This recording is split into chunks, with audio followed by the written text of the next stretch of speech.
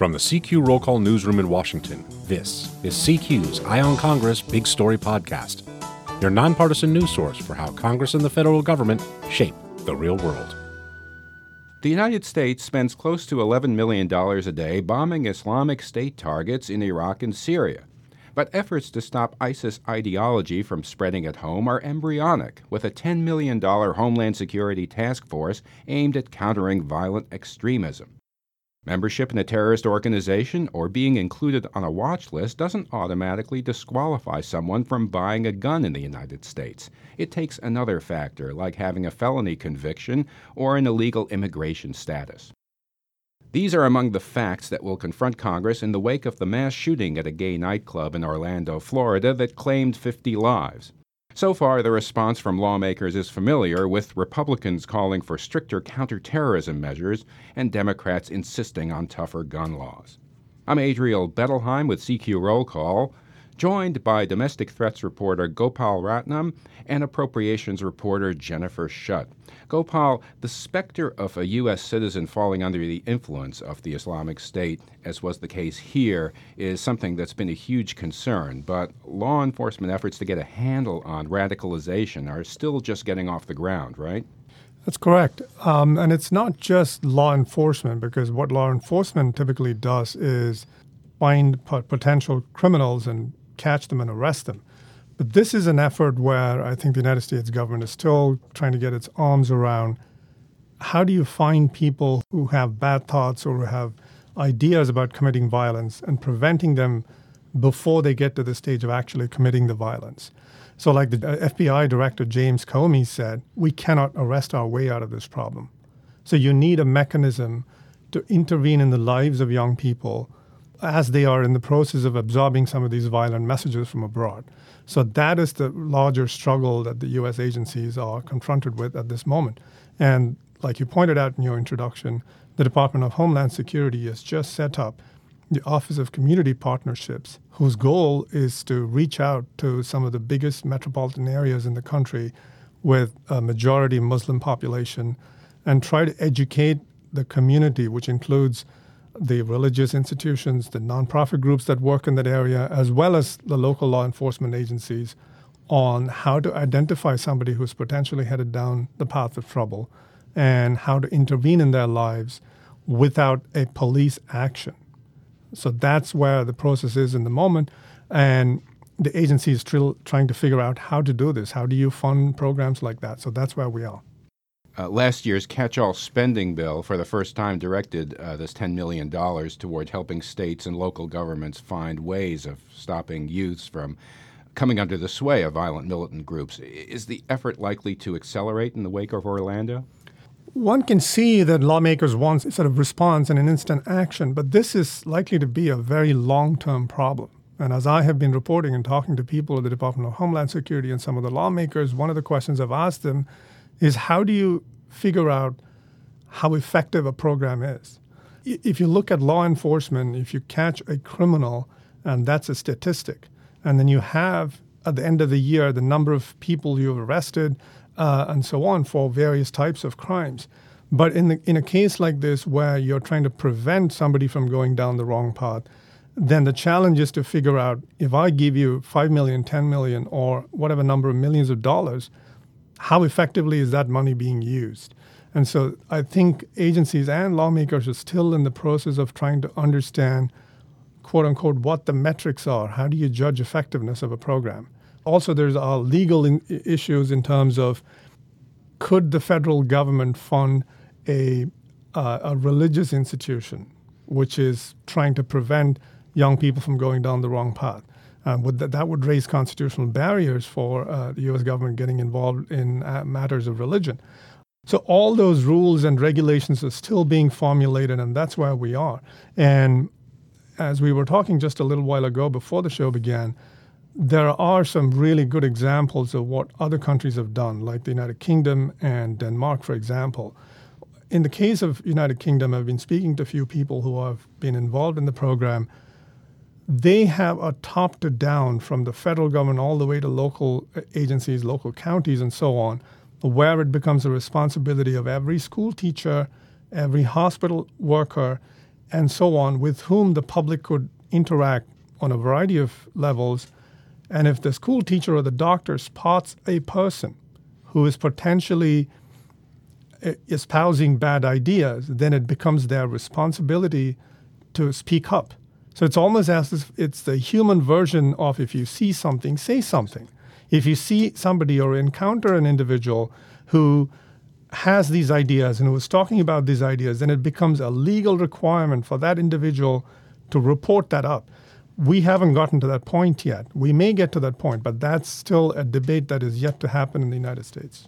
I'm curious, it's come to light that the Florida gunman was tracked by the FBI in 2013 and 2014, but the probe was closed when authorities couldn't find new material. Do you think the agency is likely to get any heat from Congress over this, or for that matter, new enforcement powers? Well, it's possible. I mean, if this individual was on the radar screen and for some whatever reason it might emerge during this inquiry, why he was dropped out of that inquiry and what led the FBI to close that case. Until now, actually, the FBI has been criticized for the opposite. In fact, in the last couple of months, there have been a series of reports showing that the FBI is overusing stings. So it basically has been accused of. In fact, there was some statistic in the New York Times last week that shows that 2 out of 3 prosecutions of individuals involved in potentially planning an attack came out of sting operations, where there's an undercover agent or an informant who is potentially entrapping even an individual to commit an act of violence. And in fact, there was one particular case where this guy was arrested, where the undercover officer from the FBI provided $40 for this individual to buy material because the person was a homeless man who was mentally disabled, and he did not have the money to buy the supplies. And he was then given money to buy supplies that could potentially be used in an attack. And so there's been a lot of criticism that FBI has been using these methods to entice and entrap people into committing acts of violence. So I think this is going to be a debate where lawmakers have to figure out, does giving more authority to an agency, how does it solve the problem? It goes back to the first issue we talked about, which is, can you arrest your way out of this? Right. And how do you prevent people from going down the wrong path to begin with? Now, Jennifer Shutt, this attack is sure to revive a host of gun control proposals. One pressure point is disqualifying anyone on the terror watch list from buying a gun. You write that they're likely to come in the form of Democratic amendments to spending bills, the only legislative game in town. Coincidentally, the bill that funds the Justice Department is due up in the Senate this week, right? Yeah, so Leader McConnell filed a procedural motion to bring that spending bill to the floor last week, which of course was before the shooting took place in Orlando this weekend. So it is a coincidence that the Commerce, Justice, Science spending bill is coming to the floor this week. But that would provide a timely avenue for Senate Democrats, if they wanted to bring up gun control amendments. The votes, like on background checks, would, if nothing else, enhanced background checks, that is, would, if nothing else, put lawmakers on the record in an election year. Is that pattern of gun control votes we're likely to see in the Senate also going to be seen in the House as well? The House is a completely different issue. Any of the spending bills have to go through the Rules Committee first in the House. On the first 2 spending bills that got brought into the floor this year, those were taken up under open rules, meaning that any member of the House could bring up any amendment they wanted. And we saw that quickly turn into a bit of a ruckus and a bit of a problem for Speaker Ryan when Congressman Sean Patrick Maloney offered his LGBT non-discrimination amendment to the military construction VA bill and then the energy water bill. After that, a decision was made to begin moving spending bills to the floor under structured rules. So what that means is that any of the bills that could see gun control amendments in the House, those amendments will likely get held back in Rules Committee. That's not a 100% guarantee, but at least that committee will most likely serve as sort of a filter. They'll see all the amendments ahead of time. They'll be able to potentially speak with leadership about what should move forward and what should not move forward. So while we expect Congressman Maloney to continue offering LGBT equality amendments, And there's a very strong possibility that other Democrats will offer gun control measures. Whether or not those actually make it to the House floor remains to be determined. So a more open debate in the more freewheeling Senate where the rules are different. Republican efforts to boost counterterrorism spending could bust agreed-upon budget caps. So how would Speaker Paul Ryan and his team address that? Do they have to find cuts elsewhere in the budget? This is going to be an issue that our appropriations team watches very closely this week. The House is scheduled to bring up the fiscal 2017 defense appropriations bill this week. It's a very large bill. A lot of amendments are expected to be offered to it. And if Republicans want to plus up Homeland Security spending or counterterrorism spending in this particular bill, they will likely have to make cuts to other sections of the bill in order to keep it under those caps that were established last October in the budget agreement. Gopal? I'd like to add that, we talked about this in your first question, which is it's not clear that actually giving more money to an effort under the Department of Homeland Security is going to somehow instantly produce results.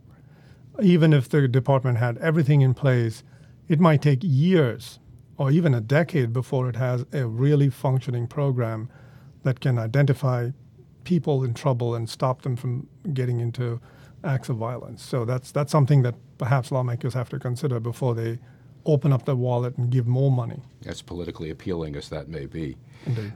Domestic threats reporter Gopal Ratnam and appropriations reporter Jennifer Shutt, my thanks. I'm Adriel Bettelheim. Until next time, you can follow us on Twitter and Facebook at CQ Now, and you can download our podcasts on iTunes, SoundCloud, and Stitcher.